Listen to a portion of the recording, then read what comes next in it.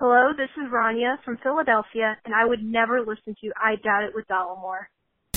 The following broadcast may contain free thinking and open-minded discussion, ideas, skepticism, and adult subject matter. Topics will be discussed using adult language, sometimes gratuitously. Get ready to move the conversation forward. This ain't your granddad's news and comment show. This is I Doubt It with Dollamore.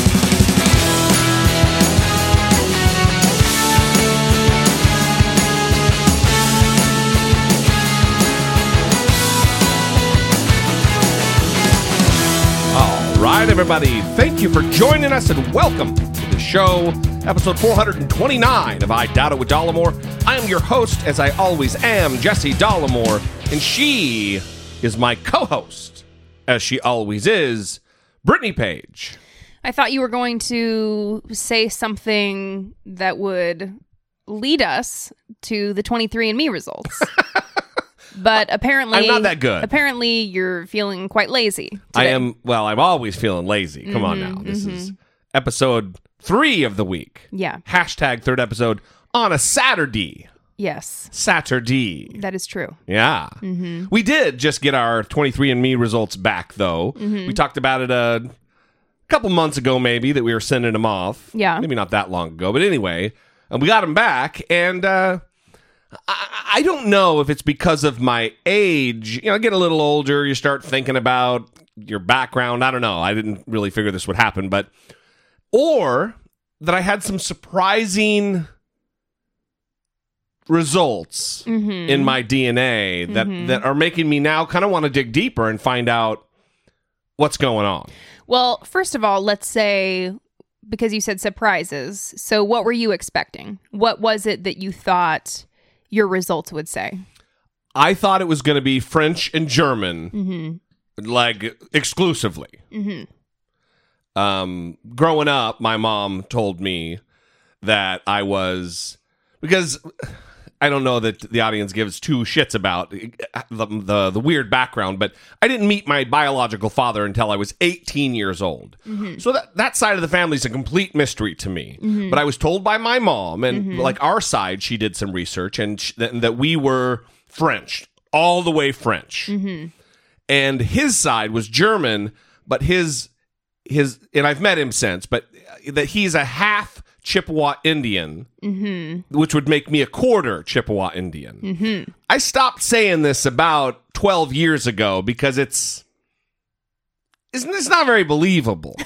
You know what I mean? Yeah. It seems a little bullshitty. So I stopped making the claim. It's pretty common in Idaho to hear that, though. Yeah. Well, I grew up on an Indian reservation. Yeah, it's pretty common in Idaho, though, for people to say that they are a certain amount Native American. For sure. So, that's not that. I'm not that. Well, let's spoiler alert. I'm not that. I'm more Native American than you are. Yeah. But I'm mostly British and Irish, like 62%, 63%, and then 15% French and German.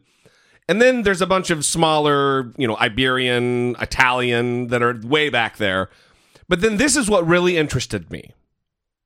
And I'm a little disturbed by it. I don't know how to feel about it.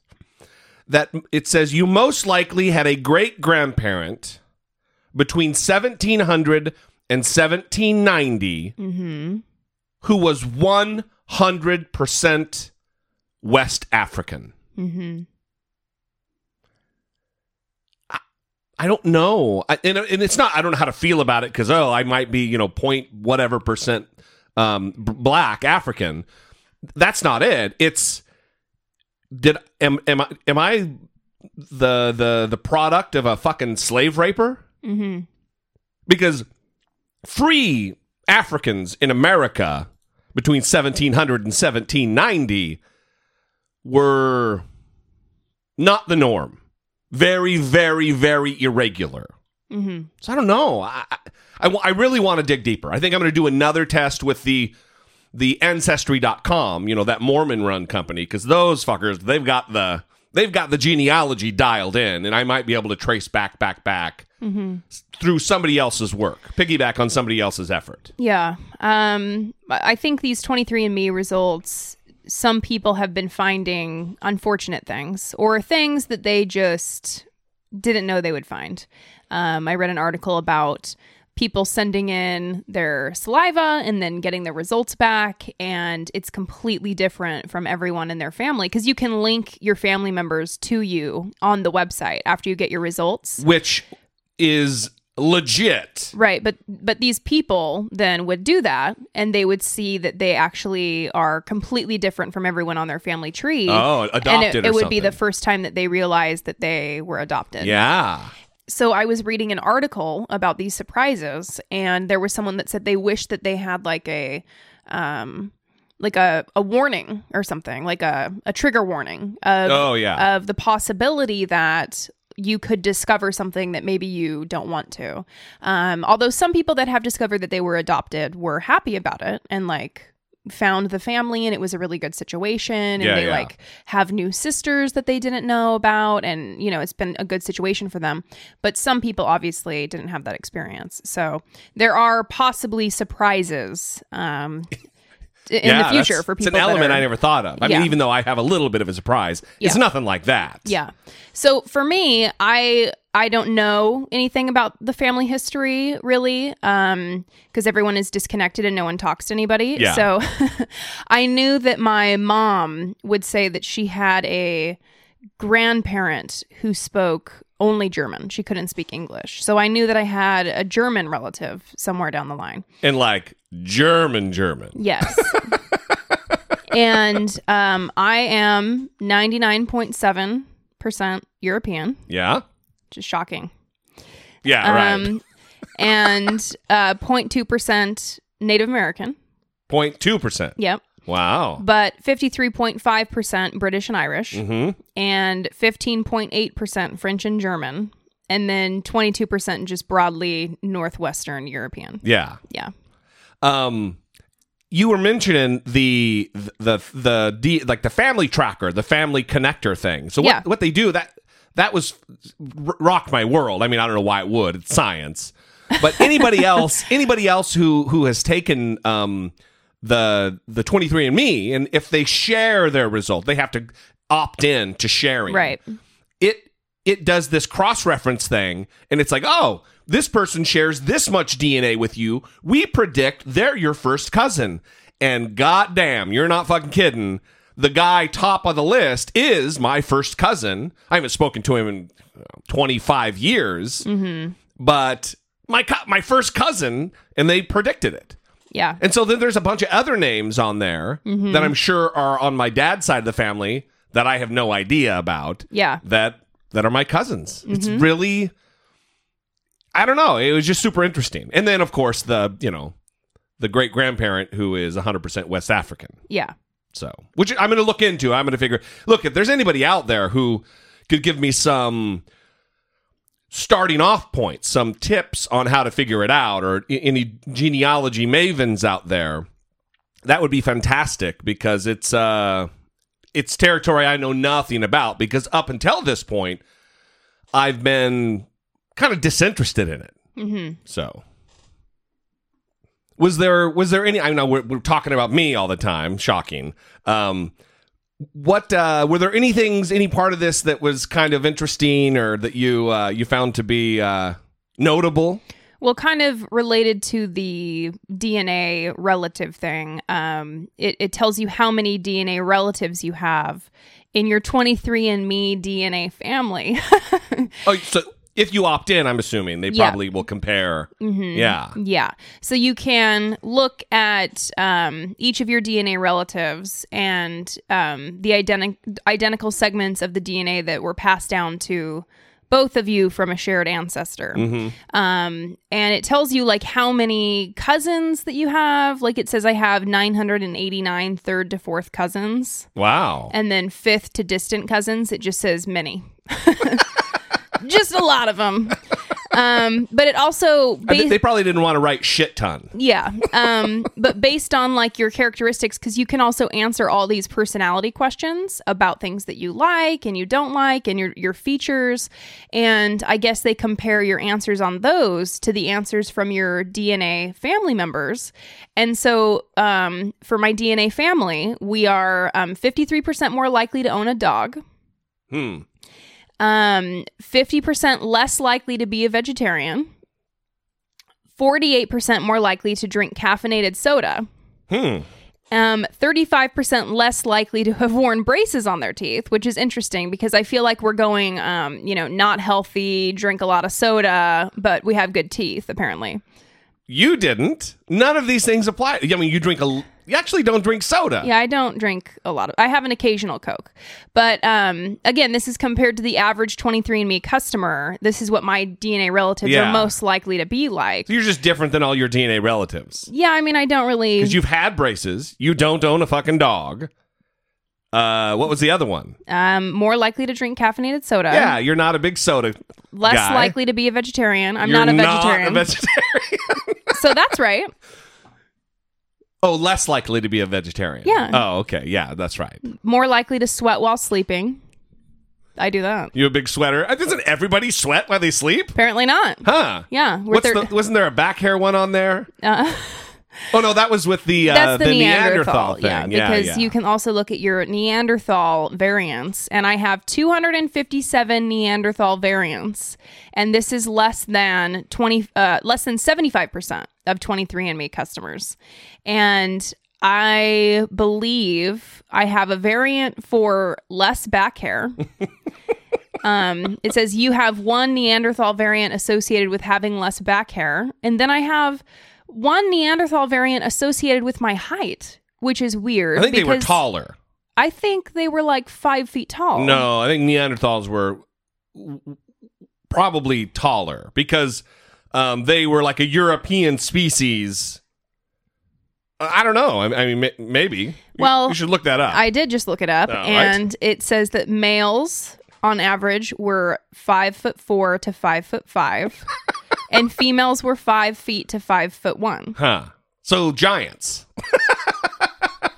So why the hell do I have one of those variants? I don't know. It's trying to drag me back to the ground. No, this it says the same thing. Straight hair. You have one Neanderthal variant associated with having straight hair. Less likely to sneeze after eating dark chocolate, whatever the fuck that means. Less back hair, which that is not the case for me. But do you have the variant for less back hair? You have zero Neanderthal variants associated with having less back hair. There you go. Yeah. And then height, you have one associated with... So maybe they were taller than the average other species out there. Yeah, I don't know. Because we're both taller than average. Mm-hmm. Decidedly taller than average. Yeah, that is correct. Yep. Anyway, interesting to me. Probably, exceedingly boring to the audience. But like I said, if there's anybody out there who knows anything about this, I'd like to look into the African lineage.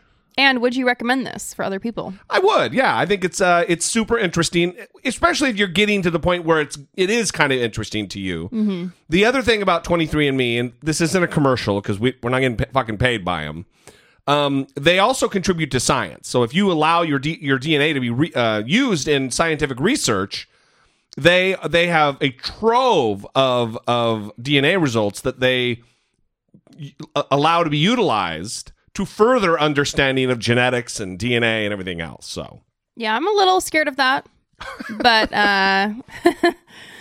we'll see what happens. It's the world we live in. It's like being worried about cameras or your anonymity. It just doesn't exist anymore. Well, man. I've talked to people about it, and there are some people that I know that aren't going to do it. Yeah. And I can't remember their specific reason, but I think someone told me it was something about like the government getting their hands on the DNA somehow or something. I would say to that person that if you think that the government needs 23andMe to get their hands surreptitiously upon your DNA, you are woefully underestimating the power and the reach of our intelligence apparatus within the United States. Talk to the CIA agent in your trash.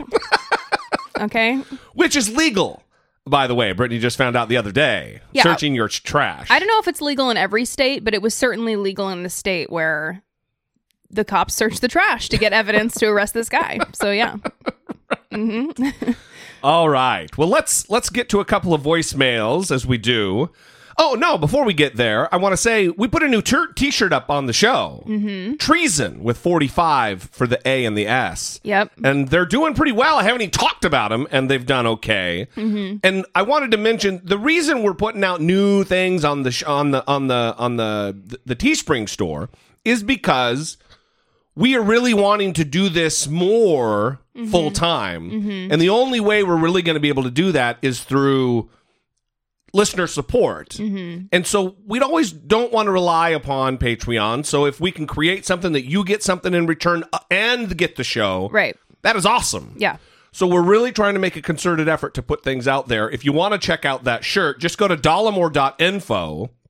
You can check out all of the shirts, but the Treason one, it's pretty current. It's happening right now. Yes. So go check that out. It's on the Facebook page. We'll put another link to it. It's a good time. Mm-hmm. All right. Let's go to Brandon in Georgia, and both of these calls are about the Helsinki summit. Hey, Jesse and Brittany. This is Brandon from Georgia. I'm just calling in about Donald Trump's little summit with Vladimir Putin and what you're saying about how Putin offering to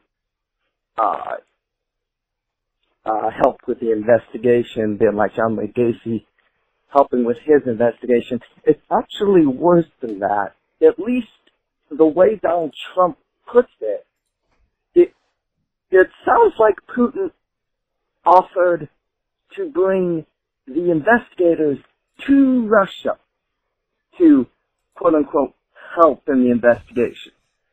So, essentially saying, hey, send them to me and I'll kill them for you. And Donald Trump thinks that's a great idea.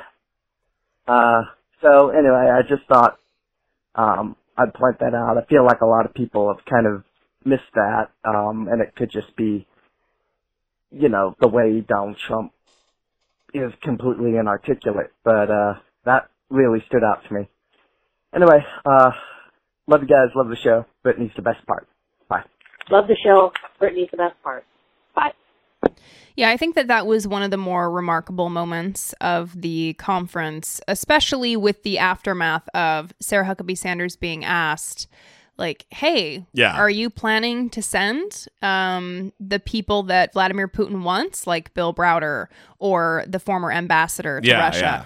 Yeah. Are you actually wanting to send those people there? Like, is that something that you guys are considering? And it wasn't an absolute no. It wasn't absolutely no, we would not do that. It was, we'll get back to you on that. Yeah, we're going to talk about it, but it goes to show just how completely fucked this administration is, that no one knows what the left hand doesn't know what the right hand is doing. Hell, the pinky finger doesn't know what the thumb is doing in this administration. Because Heather Nauert at the State Department would ask the same question, and she unequivocally said, absolutely not. That is not happening. Right. That's not how things are done. Yeah. And then when they ask Sarah Huckabee Sanders, I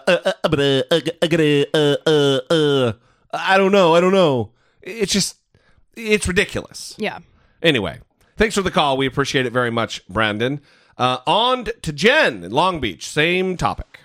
Hi, Brittany, Jesse. This is Jen from Long Beach calling in. I wanted to talk about Trump's misspoke, whatever he wants to term it.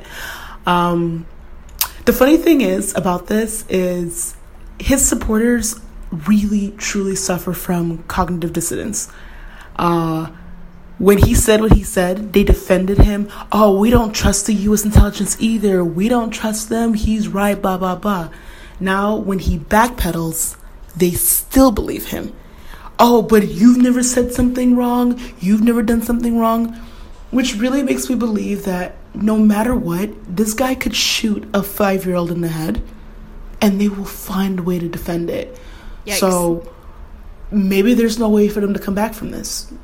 Maybe there's no way to save them. They are who they are, and they support who they support, and it'll never change. So when people try to say that we need to bring them into the fold, we need to bring them back, I don't think it's possible because they are so far gone. I mean, for them to defend a man who basically committed treason on live television and then still defend him when he says he's wrong, it's just, oh my God.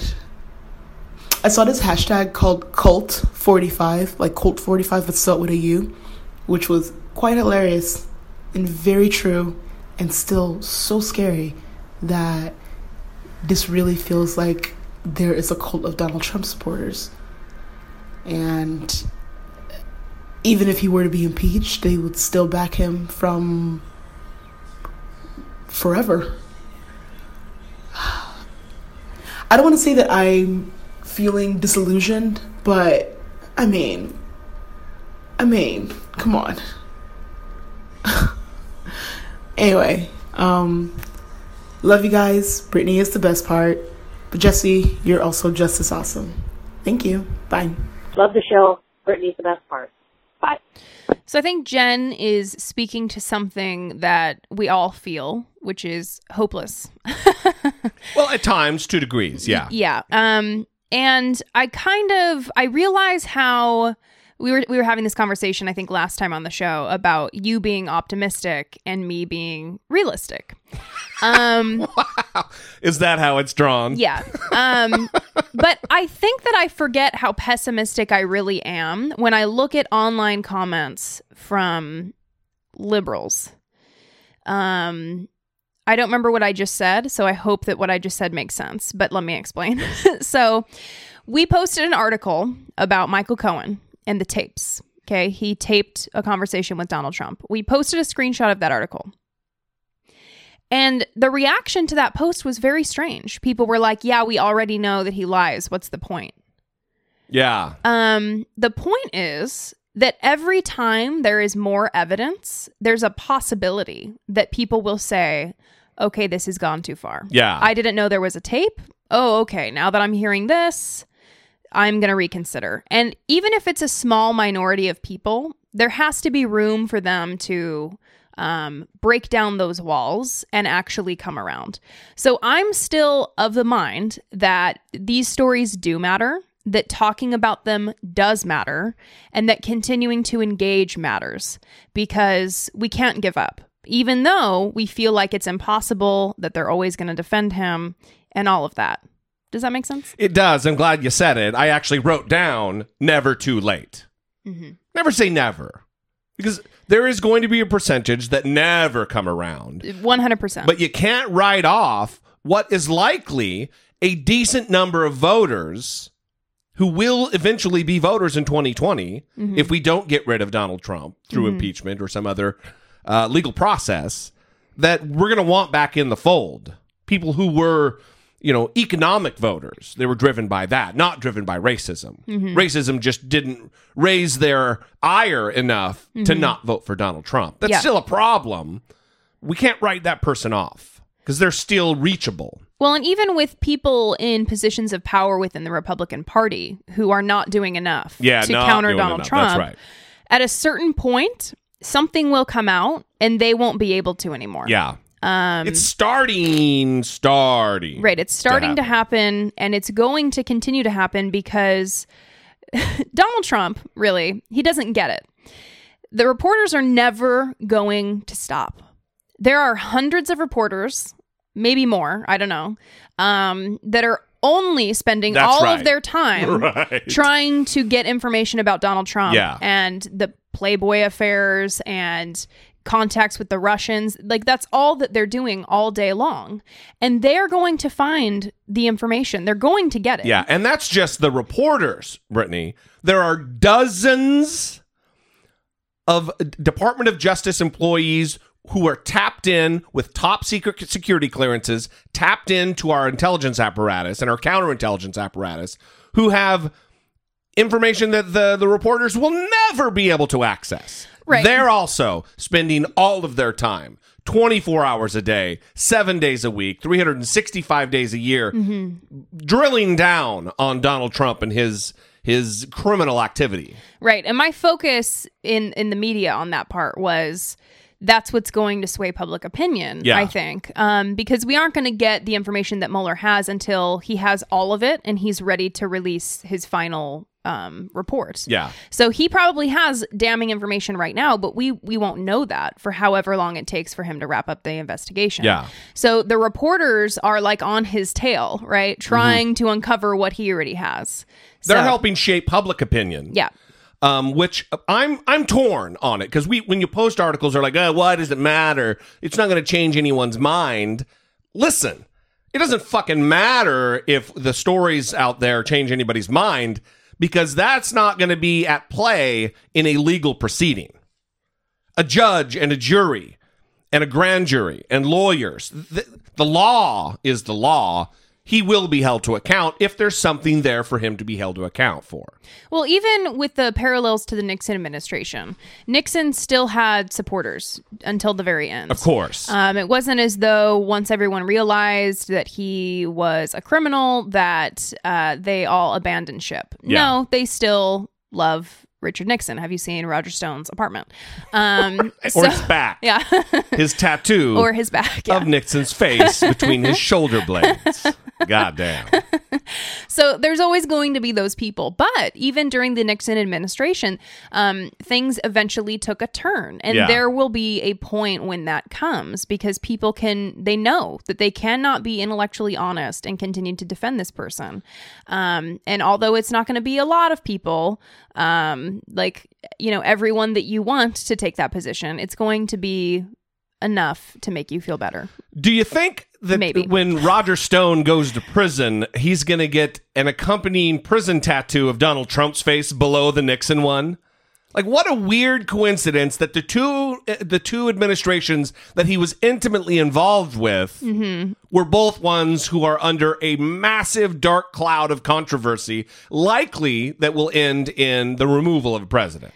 Yeah, whether voluntary or involuntary. Don't they tell you to be careful about who you surround yourself with, because you should surround yourself with people making good choices. Yeah, man. And someone with a Nixon back tattoo is probably not making the best choices. Right? You'd think. Mm-hmm. You'd think. Yeah. But who knows? Thank you, Jen. We appreciate it. It does lead me, though, to another topic, and that is, I've been aggravated this week because a lot of people are writing. For instance, there was an article in Politico, and the guy, he's the editor at large, I think, for Politico, and it's Blake Hounshell. Blake Hounshell. And the title is Why I'm No Longer a Russiagate Skeptic. And the first sentence is enraging to me. It's when I wrote back in February that I was skeptical that Donald Trump would ever be proved to have secretly colluded with Russia to sway the 2016 election in his favor, I mistyped. And then he makes a little quippy joke. What I meant to say is that I wasn't skeptical. And that is, all of a sudden, people who have been deniers of this and dismissers of all of this as a conspiracy theory, now they're coming around on it and wanting to get in on the party, so to speak. And it's, you know what? Fuck you, dude. If you weren't smart enough, forward-looking enough, insightful enough to read the tea leaves that weren't. I mean, it's like looking in your alphabet soup and I see this, it's like A Beautiful Mind where he's got all the lines drawn from page to page. Mm-hmm. And we're talking about it being spelled out. Yeah, there was a conspiracy here. And I don't mean conspiracy theory. I mean, rather than using the word collusion, it's a conspiracy against the United States government, a legal term I'm using. And this guy, I asked the question of the nutter butter Joe Walsh, who's now anti-Trump. The congressman who said we're going to pick up our muskets if Hillary Clinton wins. Mm-hmm. And it's, what are they seeing now? And in this guy's case, the Politico guy, what is he seeing now that he didn't see just 4 or 5 months ago? Mm-hmm. And I'm bothered by that. It's, you know what? You're not going to take up space with the rest of us who were smart and understood and legitimately fearful about legitimate things. Yeah, but I think that contributes to the problem of them not wanting to change their mind, though. Because, well, why would he want to come over to your side when you're being a dick to him? Yeah, I know. It's my natural, it's what I struggle with, Brittany. Yeah, I mean, it's the same kind of impulse I have that I've been talking about with you about like the Me Too movement. Like when I see men that I know 100% that in the past they have done inappropriate things, and then they're posting about the Me Too movement in support of it. And I kind of have this feeling like, do I need them to openly like atone for what they have done in the past in order for them to now be an advocate? Or can they just put that behind them and move on and now they're changed? Yeah. So I understand the impulse to want someone to say, no, I need you to tell me right now that you were stupid until just now. You know, I want you to explain where you have been. But it's probably true that this guy that wrote the article has been feeling like this for a long time, but has been afraid to actually come out and say it because it takes a lot to say, listen, I was really wrong, and I should have done this sooner. I'm doing it now. Please accept me. You're right. I'm wrong. As usual, I'm a driven by my emotions guy. I get pissed off, and well, it makes sense. I struggle with it. It's difficult. So I think we have a couple of emails related to Leah from Maine wrote in saying, again, this goes to the same point. Coincidentally enough, this goes to Jen's point about allowing people back in, the space to come back in. Leah says she voted for Donald Trump and is not only is she no longer a Trump voter, she's a listener to the goddamn show. Hey guys, it's Leah again. So I can't recall exactly when my turning point was, but the change happened over the course of several months. As I mentioned in my previous email, getting closer to Christ helped me to fall away from my far-right views and the Americanized Christianity that I was roped into. One of the important things about being a Christian to me is embodying who Christ is so that others can know Christ through me. And I started to realize that my far-right views were not an accurate representation of who he is. My views had left me hateful, cold, and lacking empathy and love. I had to step out of the comfort of my political bubble, and that didn't happen overnight. I guess you really have to let go of some pride when it comes to seeing how wrong you've been. And once I did that, I was open to accept what an absolute buffoon our president is.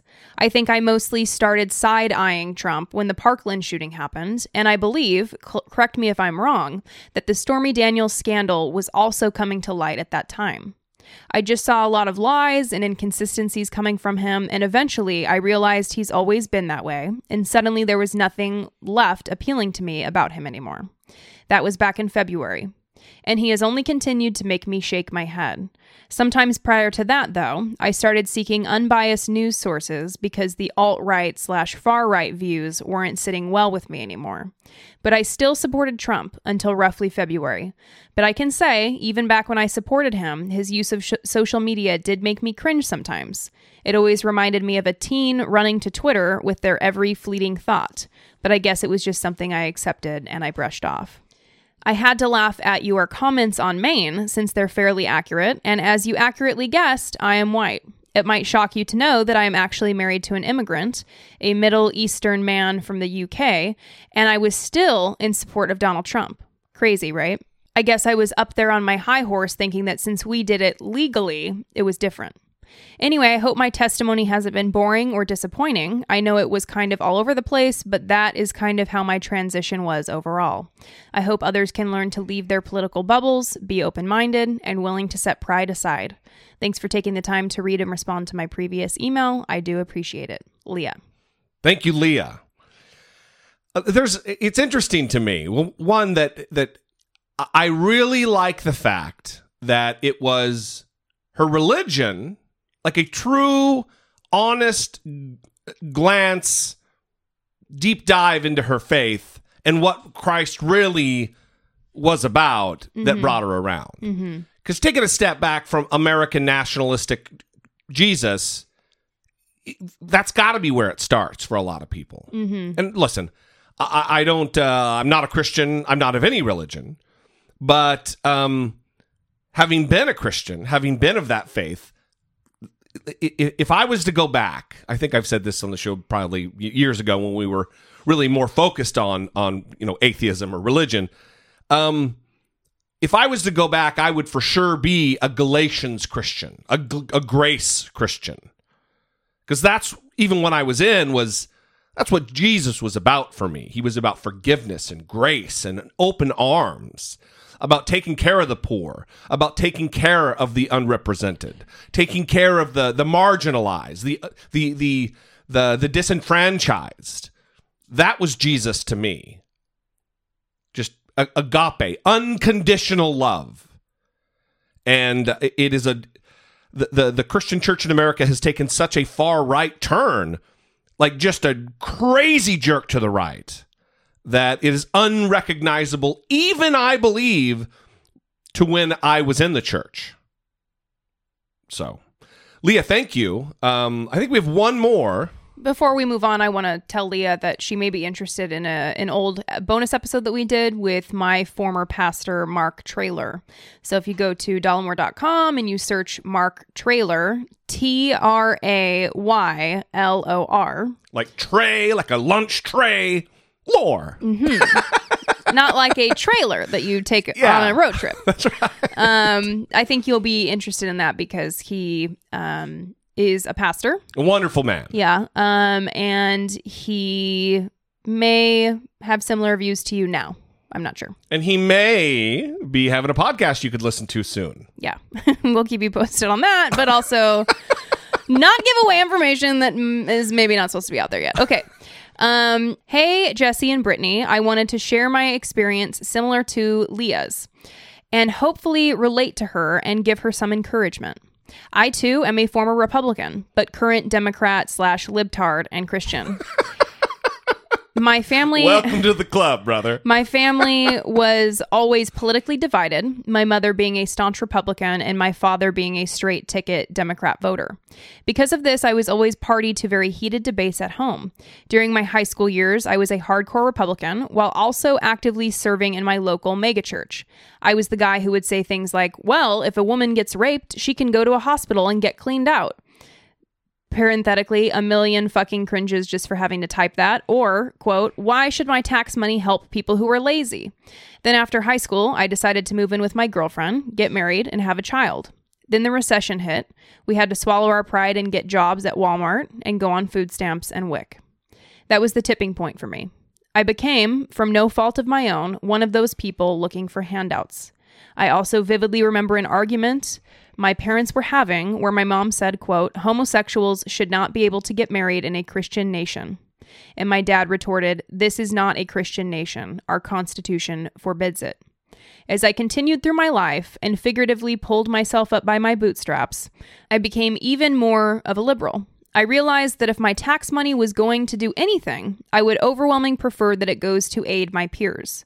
I also realized that most Republicans I know are also some of the most entitled and well-off people I know. To tie it together, Christ's teachings are about serving your fellow man, giving up your fortune to help your neighbor, loving and accepting each other. I find that these principles are often reflected more by the liberal ideology than the conservative. I was encouraged to hear Leah's story and that there are more people out there like me who feel abandoned by the church because we are liberals. I hope she's encouraged to know that there are other people out there like her trying to find their way, even though our religion and our politics are so separated. The best way we can represent Christ is to act on our instinct to love and nurture and serve. Sorry for the long as fuck email. Brittany is obviously the best part. Bye! Love the show. Brittany's the best part. Wow. Bye. That was John from Northern Michigan. 2 fantastic emails. Yes. That I wholeheartedly, this cold, dead-hearted atheist, endorse both of those messages. It should also be good for Jen to hear. Yeah. Right? Well, listen, if anything, and I don't want to go off, I'm very good at talking about the God and the religion because it's something that's near and dear to my heart, even though I don't practice or believe it anymore. But let me tell you, Christ was a humanist. He cared about his fellow men and women. That's what Jesus was about. Jesus wasn't about, what, you got a disease, you're poor? Hey, put your cup away and pull yourself up by your bootstraps, you lazy freeloading scumbag. That wasn't Jesus. Come on, man. Jesus was about love and acceptance and all those other buzzwords I used about 5 minutes ago. Grace, forgiveness, love. Love against all other odds. Love. Not tough love, dickholes, like Joel Osteen, not the audience. Not tough love. Love. Mm-hmm. Just fucking love. Yeah. And that's what I strive to do every single day. Right. Even though I fail all the fucking time, because I'm a human. Mm-hmm. All you can do is try. Mm-hmm. And learn from the mistakes you make. Anyway, thank you guys all for those emails and voicemails. That's beautiful. Well, it's interesting that John, his turnaround came after he struggled and had to use some of those government programs. Yeah. And I know people that identify as Republican.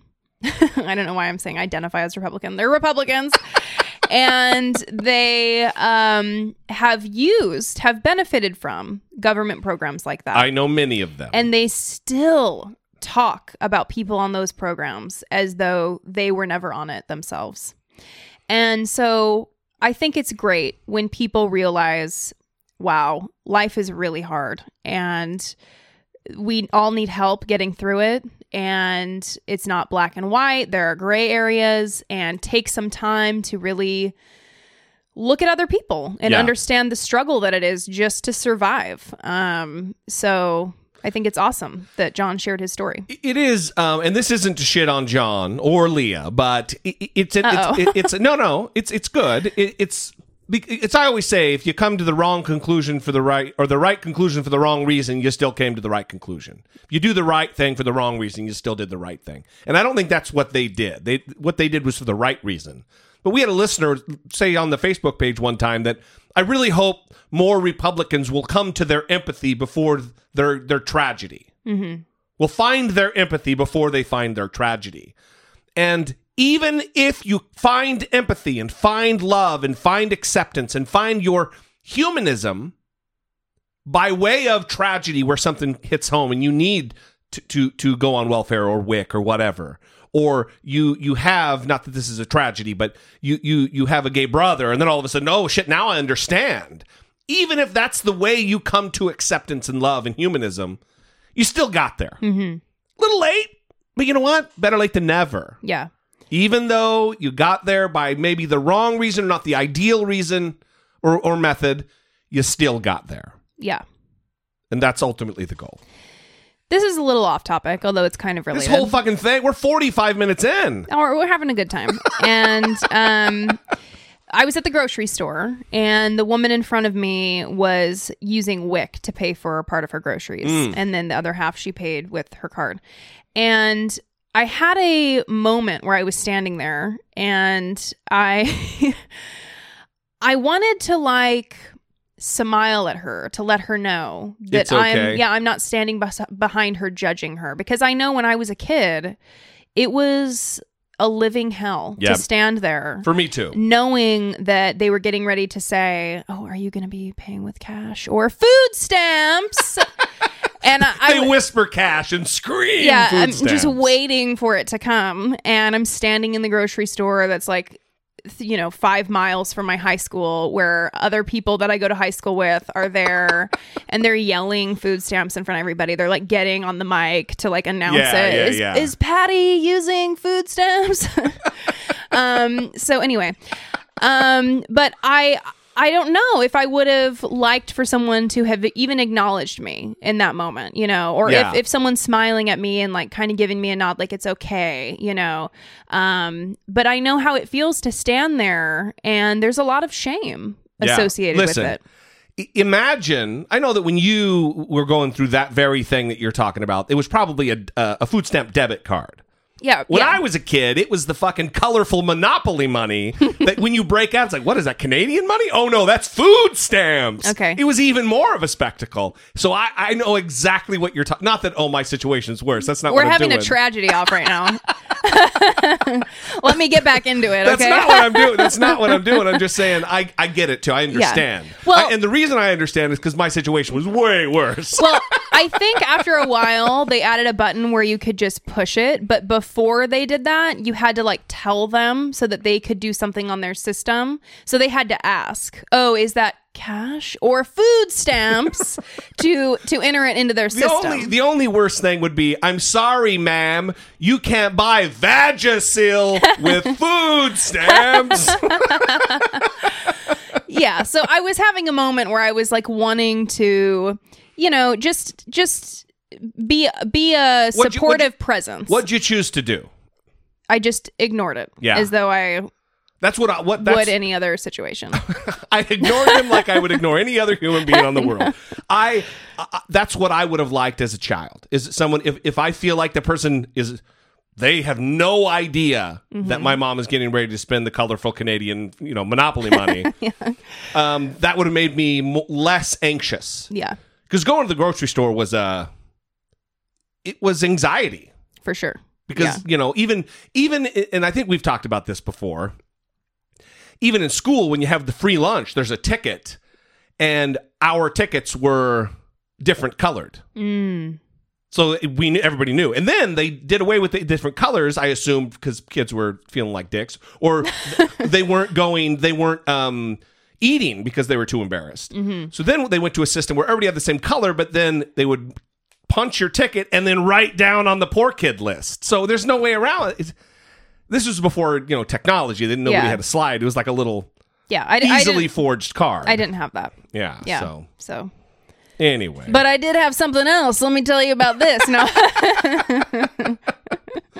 All right. Wow, what a great intro segment. What a great intro to the show. It's #3rd episode. It is #3rd episode. Good times. Support for I Doubt It with Dollamore comes from generous, engaged, intelligent, and good-looking listeners like you by way of Patreon. Your support on Patreon for as little as $1 a month helps keep the show going and move the conversation forward one podcast at a time. If you would like to join the ever-growing family of supporters, please visit patreon.com/I Doubt It with Dollamore. Hang on. This is going to be a bummer for you. Okay. This would be a bummer for me, but I'm glad you're the one. We've developed this system where you get to fuck everybody's names up. Okay, I think I'm going to do okay on this one, but you can let me know. Nicodemus? Oh, yeah, I think that's it. Okay. I call him Nico. Yeah. And Joachim? I think that's, I don't know. Well, let's say Joachim. Yeah. So that's with the J. It's got the Keem in there. Joachim. Yeah. If we're wrong about your name, if we're ever wrong about somebody's name, just record it and send it to us. Yeah, and let us, please, no, we're not just disrespecting your shit. We just don't know. Yeah, we're dumb. It's my dumbness. And this happened with Raina in Indiana. Yeah. For a long time, we were pronouncing her name Rania. Which sounds so stupid now that we know. Yeah, now we know. But she recorded her name and sent it to us, and that really helped us figure our shit out. So if you want to help us figure our shit out, that's all you have to do. But I believe that Nico tweeted me, and in reference to episode 428, said that maybe the media people that I respect who follow Gavin McInnes on social media are just following him in order to know their enemy. So I'm like, keep tabs on him. He said purely optimistic speculation, but possible. They're too close in proximity to like they run in the same circles. So I don't know if it's just keeping tabs. I don't know if they run in the same circles, but I think that I mean they've appeared on the same shows at the same times and stuff. Right, I mean, before Gavin McInnes was who he is now. Took his crazy racist turn. It might be that they had a friendship back then. Yeah. 10 years ago or whatever, and they don't talk anymore. But yeah, he's like, they're still keeping tabs on what he does.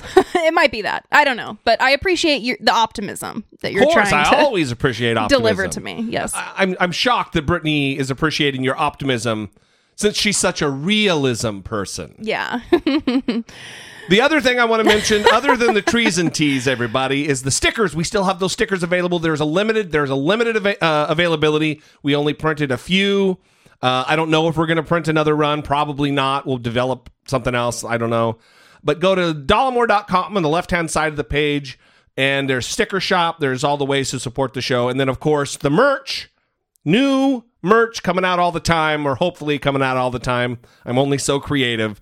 And that is dollamore.info. info. Another way to support the show, if you're not into spending money on us, which is perfectly okay, is to rate and review the show on Apple Podcasts, on iTunes. That helps us get in front of new listeners, and that is the name o' the game. No cursing. Oh, right, no cursing. Because although I can say fuck, shit, whatever, I almost went down the list. Relax. Wayne from the UK would have been very happy. Even though I can say whatever on the show, they don't allow it in the reviews for the show. So, blah, blah, blah.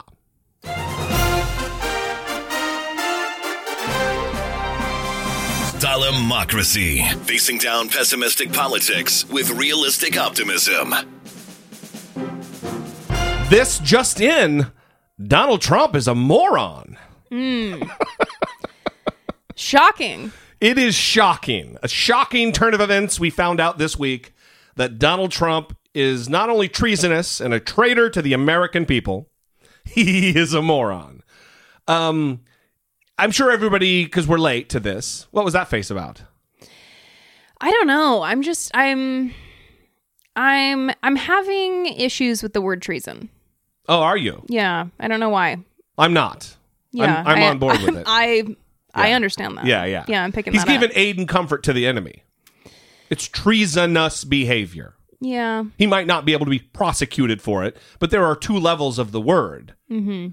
One, because I'm not a lawyer. I'm not talking about prosecuting him for treason. Mm-hmm. But when you betray your country and you give aid and comfort to a noted, stated, hostile adversary on the global stage, it's treason to me. Mm-hmm. It's treason.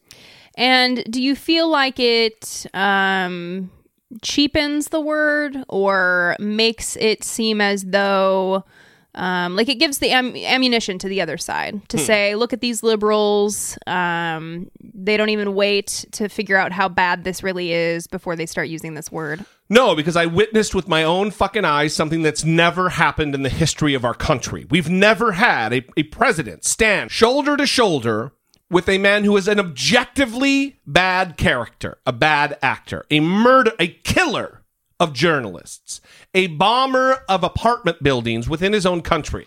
Why are you laughing? Because I know all this. But never have we seen a president stand next to that type of character and say, look, this guy's making a lot of good points. I believe what he's saying against the intelligence apparatus of the United States. So it's taking one side over the other. That's treason. It just is. Mm-hmm. So I guess my issue is I understand it's a complete failure of diplomacy. It's a failure. It's a failure of Donald Trump to understand foreign relations and do his duty on the world stage. And I understand that people like Thomas Friedman said that they were a violation of the president's oath of office, his performance with Putin. That former CIA director John Brennan said that his performance rises to and exceeds the threshold of high crimes and misdemeanors. Like, I understand that people are saying that, but I guess my issue is, what is anyone gonna do about it? So if it's really that he committed treason and that it rises and exceeds the threshold of high crimes and misdemeanors, then what are we doing here? Well, I don't know that I would agree with Brennan. I'm not speaking about it from a legal standpoint. I don't think it rises to the level or exceeds the threshold. I don't think that. Okay, so you're just using the word to describe the betrayal. Yes, absolutely. Okay, that makes sense. Yeah, I'm not because you would be hard pressed to drag him before a court, because what is the benefit other than a propaganda benefit for Russia? And it was. Listen, let's not fucking kid ourselves here. It absolutely benefited the Russian government, Vladimir Putin, that Donald Trump pretty much read from a script of talking points of the Russian position. Mm-hmm. No, I don't believe they helped. Why would I don't know why they would. Why would they do that? Yeah, so I guess so I'm not talking in a legal sense. That's what I'm saying. Okay, well then that makes sense. And that's all the clarification I need, because I am the person who wants the allegedly drop when we say things that are not accurate. I have to be all allegedly. I have to be all robotic and say, "Oh, but that does not compute. Is that real?" That's part of your role, though, is keeping me and my emotionality more grounded than sometimes it is. Okay. Right? I guess. I'm sure most people that are listening to this are like, "Oh, Brittany, that dumb bitch. What is she talking about?" I doubt that. But I think it's an important conversation to have, because I see it being used as ammunition, right? If we're the only ones that are calling it treason, or there's nothing that anyone is doing about this obvious treasonous behavior, See, that I think is that there's a difference. Literally committing treason and calling it treasonous, it's like calling it treason-ish. It's treason-esque. Yeah.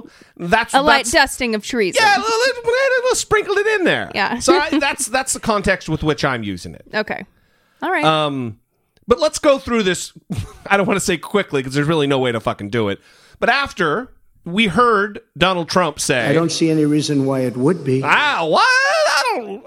Look, all my people are coming to me. My Dan Coates, they're coming to me telling me it was Russia. Listen, I hear them, but I don't see any reason why it would be. That's aid and comfort. Well, when they got back on American soil, the outrage that we had here on this show and others all across America, congressmen of both stripes, Republican and Democrat, Will Hurd wrote a New York Times op-ed piece about how he is compromised. Former CIA agent, Republican congressman, not a wilting flower, not some bleeding heart liberal. This guy's a Texas conservative Republican. Says Donald Trump is compromised. Something's up. That's a problem. So it's not just us. That's what I'm saying. So there was all the backlash. And then 30 hours later, not on the plane, not like, oh, shit, right when he gets off stage. Oh, I didn't mean would. I meant wouldn't. 30 hours later, they come up with this bullshit excuse. Let's go through the first couple minutes or so of his statement there with congressional members explaining away how things went. My meeting with President Putin was really interesting in so many different ways, because we haven't had relationships with Russia for a long time. And we started. Let me begin by saying that, once again, the full faith and support for America's intelligence agencies. I have a full faith in our intelligence agencies. Whoops, they just turned off the light. That must be the intelligence agencies. There it goes. Okay. You guys okay? Good. That was strange, but that's okay. So I'll begin by stating... So let's talk about this. I would love for someone to reveal to me any other president that had to constantly remind America that they believe in the intelligence gatherers and the intelligence community in the United States. No, listen, I believe what they say. It goes unsaid. You don't have to fucking say it all the time. The fact that he does have to say it speaks volumes. Did you say that the lights literally turned off in that clip? No, I was going to get to that. Okay, because they literally turned off while he was talking. Which, I don't know if that's just like a poetic moment where it's like a foreshadowing in a movie. Yeah. It was pretty remarkable. Yeah. And honestly, I think he looked a little freaked out. Yeah. Yeah. I think it's starting to get to him. When you live a life of lies, and you're always trying to like keep track of your shitty lies. It's like a bad movie that's happening to him right now. It's all catching up with him. Right. So right after the lights went off, he continued. Good. That was strange, but that's okay. So I'll begin by stating that I have full faith and support for America's great intelligence agencies. Always had. And I have felt very strongly that while Russia's actions had no impact at all on the outcome of the election, let me be totally clear in saying that, and I've said this many times, I accept our intelligence community's conclusion that Russia's meddling in the 2016 election took place. Could be other people also. There's a lot of people out there. There was no collusion at all. So listen, you don't get to have it both ways, dickhole. When reading from the prepared remarks, Donald Trump says, I have full faith and support in the intelligence community. I accept the intelligence community's conclusion about Russia. It could be other people. There's a lot of people out there, Brittany. Mm-hmm. As soon as that's when he goes off script. He looks up and starts ad-libbing, and that's when he starts talking about what's in his actual mind and heart. Mm-hmm. Reading from a statement doesn't tell us what Donald Trump thinks. It tells us what Stephen Miller or some other ding-dong who wrote his statement thinks. I know that his handlers, people like John Kelly, make, like $135,000 a year? Yeah, I think 150, 170, yeah. Yeah. It's just not worth it. I mean, the stress that comes along with trying to rein this guy in, just the damage, it's impossible. The damage, especially for a guy like John Kelly, who walked in with a very upright, upstanding reputation. It's in tatters now. He has no fucking reputation now, and no way it was worth the $300,000 he's going to walk away with for a couple years' salary. Mm-hmm. Well, I also read this quote from Timothy O'Brien. He wrote the 2005 book, Trump Nation, The Art of Being the Donald.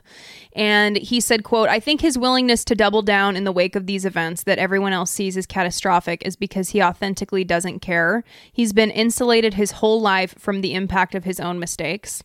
And we've talked about this a lot before on the show. Yeah, what a great point. But his ability to come out there and with no shame say, I meant wouldn't. I didn't mean would. Yeah. It's just because he's untouchable. And he has been insulated from the impact. He has been untouchable up to this point. I think he still feels like he's untouchable because when he goes on Twitter, his tweets have hundreds of thousands of likes and retweets, and he still has popularity within the Republican Party. So he still feels insulated as he did when Daddy took care of him. Yeah. And covered up for all of his millions of dollars of losses and all the bullshit. Right. So he can just focus on the people that still support him rather than everyone else. Yeah. And that's why he doesn't give interviews to people other than Fox News. He doesn't want to even engage with it because his whole life he's never been forced to deal with it. So why would he start now? So, again, can't have it both ways. You can't have it, I have full faith and support of the IC community. But, it could be other people. I believe their conclusion, but they could be wrong.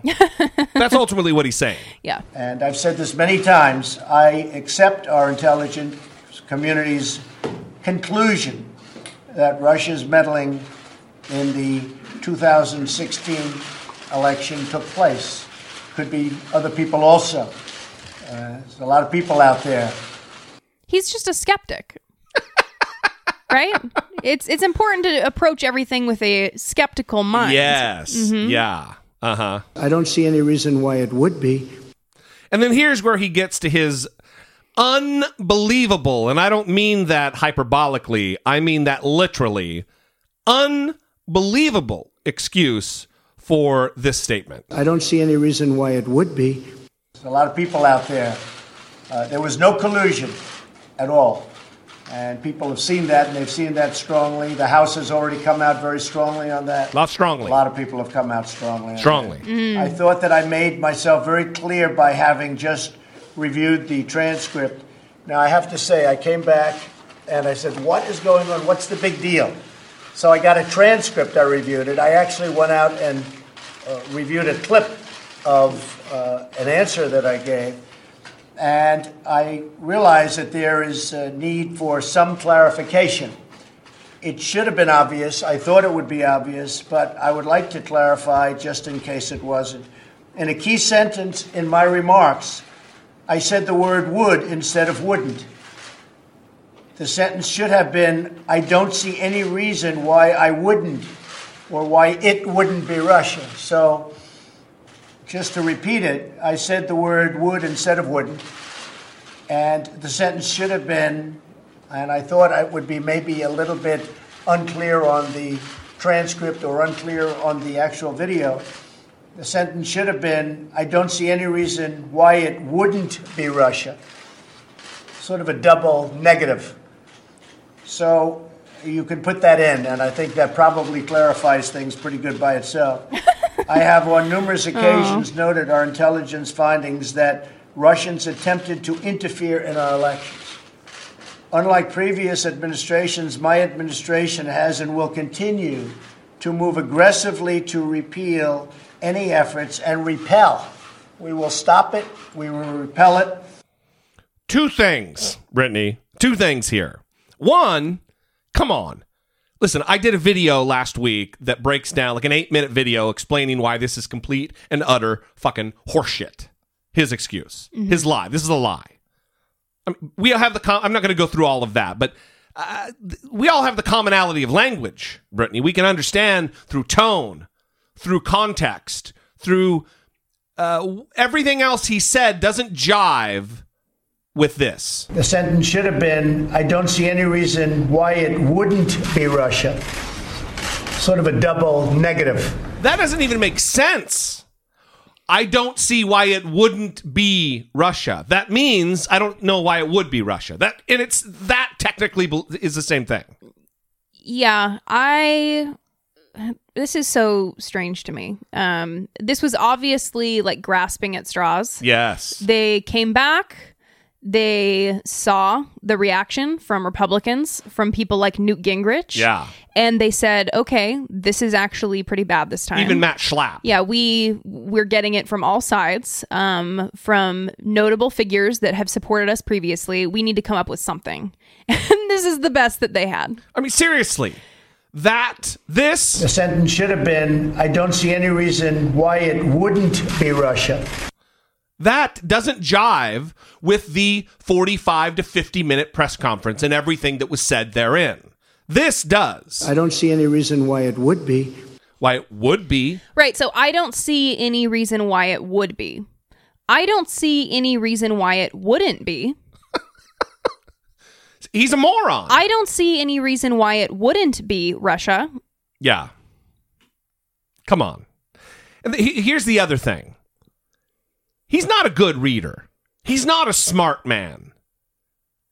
He's reading the script and says they're going to take every effort to repeal the advancement of Russia, and then goes and repel and repel. So what happened there, I'm going to play it again, is he's reading, sees the word repel, says the word repeal, pauses, and then like adds his other little flair in there, which is actually what's on the paper. Unlike previous administrations, my administration has and will continue to move aggressively to repeal any efforts and repel. We will stop it. We will repel it. Any efforts to interfere in our elections. Remarkable. Remarkable. President of the United States, not a strong reader. That should be a problem for everybody. I think we're all used to it at this point. And then we're going to finish it up with this. We will stop it. We will repel it. Any efforts to interfere in our elections. We're doing everything in our power to prevent Russian interference in 2018. And we have a lot of power. As you know, President Obama was given information just prior to the election, last election, 2016, and they decided not to do anything about it. The reason they decided that was pretty obvious to all. They thought Hillary Clinton was going to win the election, and they didn't think it was a big deal. When I won the election, they thought it was a very big deal, and all of a sudden they went into action, but it was a little bit late. So he was given that in sharp contrast to the way it should be. All of that is lies. They knew in September 2016 what was going on. Obama had a meeting with Mitch McConnell in the Senate, and said, listen, we got to talk about this. Mitch McConnell refused to address it. And if you do this, we're going to make it look like it's partisan. So in hindsight, we can make all the judgments we want about what Obama chose to do. But what are you doing now? That's exactly right. Mm-hmm. He chose, because he didn't want to make it look like he was putting his thumb on the scale, not to do anything. In hindsight, maybe he should have done something. Why is this the one thing that Donald Trump doesn't want to take action on, the opposite of what Obama did? Yeah. Why is he like, well, he didn't do it, so I'm not going to either, Chase. We're of the same mind. Chase from Virginia made a great point. He said that if Donald Trump, who constantly says, no, we didn't collude, if anybody colluded, it was the Democrats. Well, if he believes the Democrats colluded with Russia, then why is he so chummy with Vladimir Putin? It's bullshit. Mm-hmm. It's a lie. So the other thing that we're going to talk about is what Brittany was mentioning earlier about turning over an ambassador, turning over our intelligence officials and other members of who are of interest to Russia, like Bill Browder, over to the Russians for questioning relative to their bullshit criminal investigation into what ended up being the Magnitsky Act. This was said by Vladimir Putin during that Helsinki news conference. This is the interpreter interpreting for Putin, talking about turning over U.S. officials to Russia for questioning. We would expect that the Americans would reciprocate and they would question officials, including the officers of law enforcement and intelligence services of the United States, whom we believe who have something to do with illegal actions on the territory of Russia. That is Putin wanting us to turn over law enforcement officials, intelligence gathering officials, and other people, including foreign diplomats, including the former ambassador to Russia from the United States. What did Trump say about this idea while standing shoulder to shoulder with a hostile foreign adversary? He said this. What he did is an incredible offer. He offered to have the people working on the case come and work with their investigators with respect to the 12 people. I think that's an incredible offer. Well, obviously, when he got stateside, this was asked about. And this is what we were talking about earlier, about Heather Nauert from the State Department saying, absolutely not. That's what was the quote? That's not how things work or something? She said it was absolutely absurd. Right. So that was the reaction. So the question was asked in the Daily Presser, in the press briefing with Sarah Huckabee Sanders. I was going to say it's not daily, so don't say daily. Yeah, not daily. It's supposed to be. And Maggie Haberman of the New York Times was mixing it up with her, asking questions about, is this really being considered? The president's going to meet with his team, and we'll let you know when we have an announcement on that. For a second, is that a topic that came up in their conversation? Did President Putin raise this with President Trump? There was some conversation about it, but there wasn't a commitment made on behalf of the United States, and the president will work with his team, and we'll let you know if there's an announcement on that front.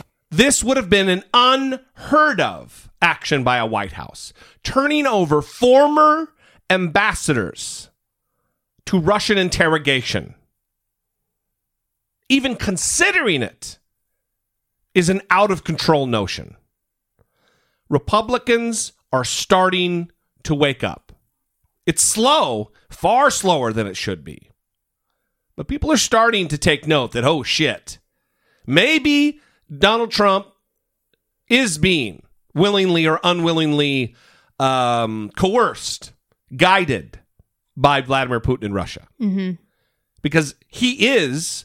Listen, he did another interview later in the week where it is always about projection, I believe, with Donald Trump. He said this. He had the unmitigated gall and temerity to make this charge against President Obama while in the situation that he finds himself in right now. I have been far tougher on Russia than any president in many, many years, maybe ever. Even the big fight I have with Germany over the fact that they're taking natural gas. They're taking energy from Russia, paying them billions of dollars. I said, wait a minute. We're supposed to be protecting you from Russia, and you're paying them billions of dollars. What's that all about? Now, do you think that's a positive for Russia? I'm talking them out of things that where they're giving billions of dollars. It's ridiculous, by the way, that that's happening. And then on top of that, Germany pays a fraction of what they should be paying for defense. We're supposed to defend them. So they're paying Russia, and we're supposed to defend them from Russia. So you just look at that point. But look at the sanctions I've put on. Look at the diplomats I threw out. Look at all of the things that I've done. Nobody else did what I've done. Obama didn't do it. Obama was a patsy for Russia. He was a total patsy. Look at the statement he made where he thought the mics were turned off, okay? The stupid statement he made. Nobody does a big deal about that. Getting along with President Putin, getting along with Russia is a positive, not a negative. Right. Now, with that being said, if that doesn't work out, I'll be the worst enemy he's ever had. The worst he's ever had. And this won't be good for Jen to hear, but Republicans are following in Donald Trump's footsteps on Russia and adjusting their views of Russia based on a lot of what Donald Trump just said in that clip. Yeah. Well, you talk about rank and file. Or even elected officials. No, the Americans, Trump supporters. Yeah. In this Gallup poll, well, let's say in 2014, before he announced his candidacy, Gallup poll found that 26% of Americans and 22% of Republicans believed that Russia was either an ally or friendly, but not an ally. So 22% of Republicans. Yeah. Okay. When they asked this question earlier this month, the share of overall Americans who said the same increased by 5 points to 31%. But among Republicans, it increased much larger by 18 points to 40%. Wow. So now 40% of Republicans say that Russia is an ally or friendly. So it went from 2014... 22% of Republicans saying Russia is an ally or friendly, but not an ally, to now 40%. Yeah. It's remarkable. Yeah, it is remarkable. They're morons. It's just that they listen to what he says, and he's saying we need to have a good relationship with Russia. This is a good thing, right? But not at all cost. He's right. Yeah, listen, generally, having good relationships globally is a good thing. But at what cost? To what do we have to turn away from and look the other way about in order to have a good relationship? You know what I mean? Mm-hmm. So very quickly, this idea about turning over ambassadors and law enforcement officials and intelligence officials was said no to. Was rejected. Yeah, it was like a trial balloon. They floated out there and then, oh shit, no, that's not a good idea. No one likes it. We're going to be shat on. We better say no. Mm-hmm. They decided, oh no, we're not going to do that. Mm-hmm. But hadn't there been the outrage? That's why the outrage needs to be maintained. Mm-hmm. Maybe we'd be turning over loyal, dedicated, patriotic Americans for interrogation in Russia. Yeah, that's why it's not good to say, we already know he's a liar. Who cares about this news story? It matters. Yeah, it matters.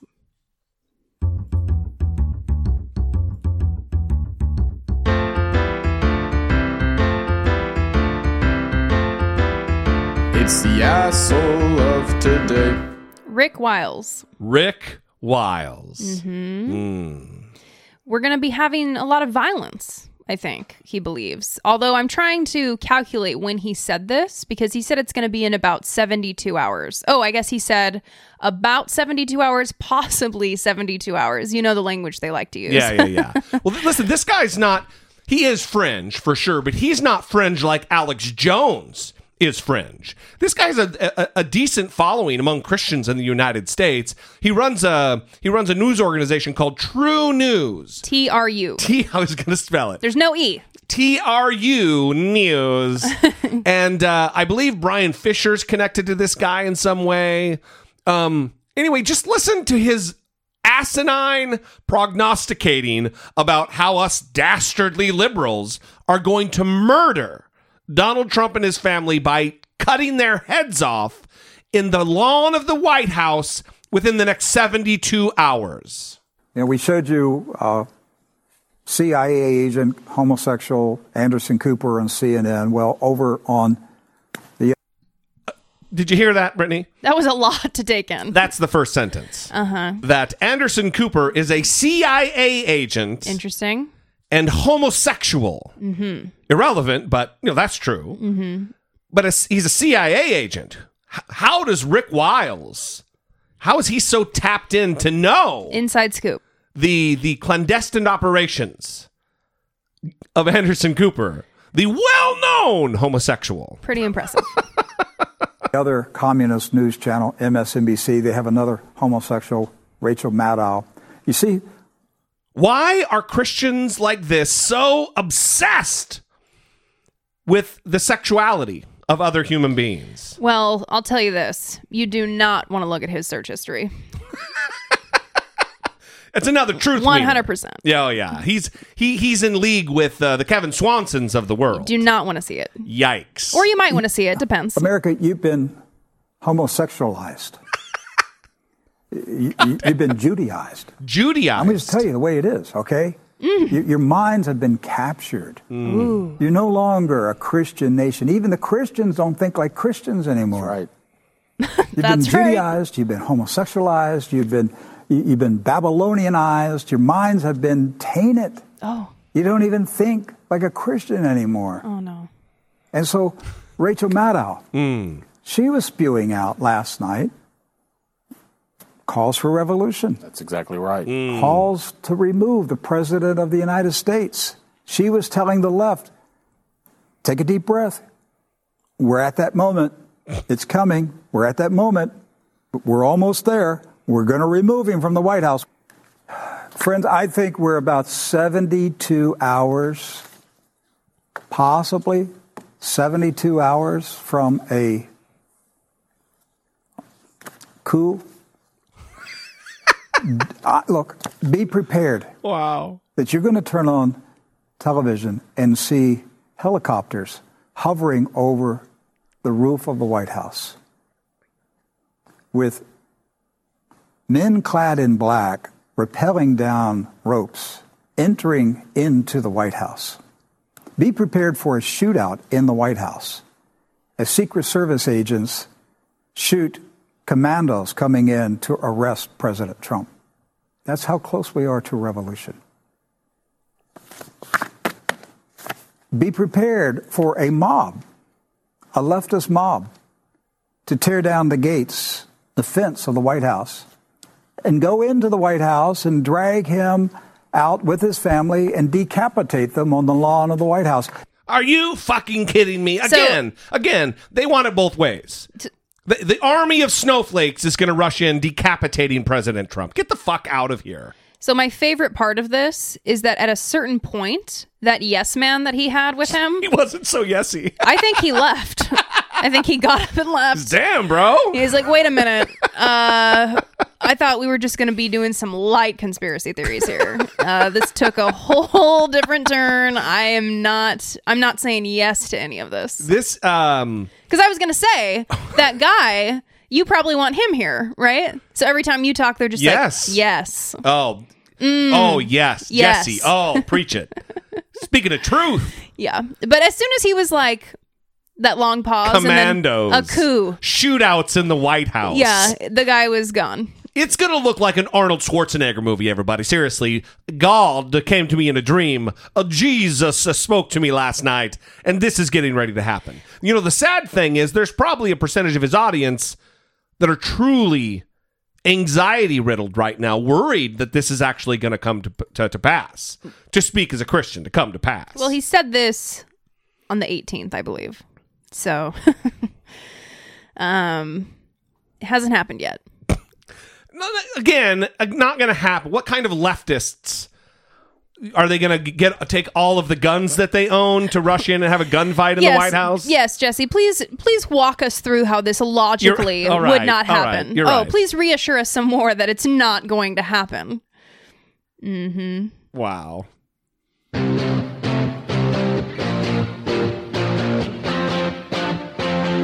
Takin Care of Biz. Emelia Holden. Emelia Holden. Yes. That name is familiar. Why is that name familiar? She is the 21-year-old waitress who went viral this week.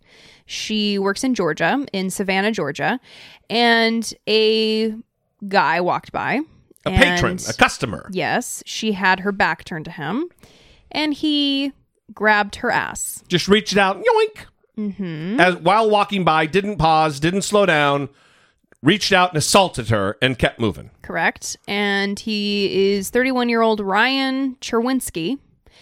And she decided to turn around and grab him. She did, man. By the neck and threw him on the ground. It was amazing. It was heartwarming. It was beautiful. Seriously, it's an emotion-inducing thing because I don't know if her personality is always... We don't know her.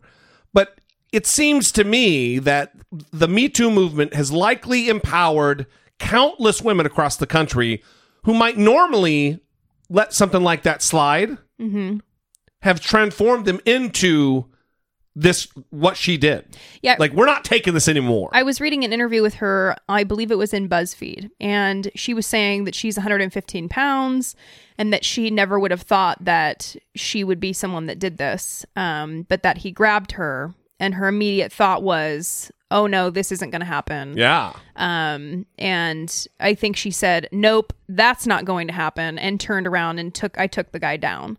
So... And he was subsequently arrested. Yes, and charged with sexual battery. Yeah. Mm-hmm. Fuck that guy. Yeah. It is a weird male entitlement that I don't understand. I've never been this guy. I mean, I guess if I was or I were, I probably wouldn't readily, freely admit it, but this is anathema to me. Feeling entitled enough to reach out and take up the space of someone else by touching them sexually and just moving right along. This is just how I live my life, y'all. What in the fuck? Well, I've seen some men saying, wow, look at the way he just keeps walking. And I think that most women have encountered this kind of behavior in public. You have. And men will grab you and then keep walking, and then you turn around to see who it was, and everyone's acting normal. So it's like a form of gaslighting because they just grab you, but then you turn around to see who it was, and everyone's like going about their day. You've told me many stories about having been at different concerts throughout your life, music concerts, and this kind of shit is a regular occurrence. Yeah, women get groped at concerts all the time. Anywhere where you are not going to be held responsible. And that's what's unusual about this guy is he was the only guy walking by. Like, there's no one else that it could have been. Yeah. So, but when you're at a concert, it's more difficult to figure out who it was when you're surrounded by people. But I think in that context, people think it's easier to get away with it. So, but yeah, this clip has sparked a lot of discussion on the internet. And she said that largely the response has been positive. But some people have said that her shorts are very short. God damn. And it's just so strange to me that we're still having this conversation. When a man walks by and grabs her ass, the response is, yeah, but your shorts are short. Oh, okay, so her shorts are short, so people can grab her ass so whenever they want? So at the beach, when women are wearing bikini bottoms... Is it perfectly acceptable then? Because, well, they got a bikini on. Yeah. That's just a fucking weird, illogical, asshole thing to say. Which is creating excuses and space for sexual assault. Which is what this is. Obviously, he was charged. So I'm hoping that as more of these situations come out, the Me Too movement, all of that, the more videotapes that we see possibly of men getting a beat down from a woman after they are groped, that people will start to understand that no, you can't go through life touching people. Yeah. And there will be consequences for this behavior. So it's awesome. Emelia Holden, thank you for doing what you do, and you're taking care of biz. Yeah, so good. All right, everybody. Well, hashtag third episode this week over. Next week will be 2. Following week will be 3, then 2, then 3. You know, kind of like that. That's the pattern. We love you guys. We appreciate you. We'd love to hear from you. 657 464-7609. Of course, you can always email those voice memos from your smartphone to idoubtit@dollamore.com. Please, we'd love to know what you think. We'd love to have you help us move the conversation forward about any of the topics we talked about today or in prior episodes, or just something off the top of your head that you want to talk about. Thank you for joining us twice a week or as often as you do. We would love to have you support the show, whether that be through Patreon, which is dollamore.com/Patreon, by going out and buying your very own Treason 45 shirt at dollamore.info, or buying a sticker, which is at dollamore.com, left-hand side of the page, sticker shop. We would love to stay in contact with you throughout the week, in between episodes too. We love taking ideas for stories, whatever else. Follow us on social media. Brittany, on almost all platforms, is Brittany E. Page, and I'm at Dollamore. Pretty easy. We love you guys. We'll see you next time for Brittany E. Page. I am Jesse Dollamore, and this has been I Doubt It. Not only is she no longer a Trump voter, she's a listener to the goddamn show.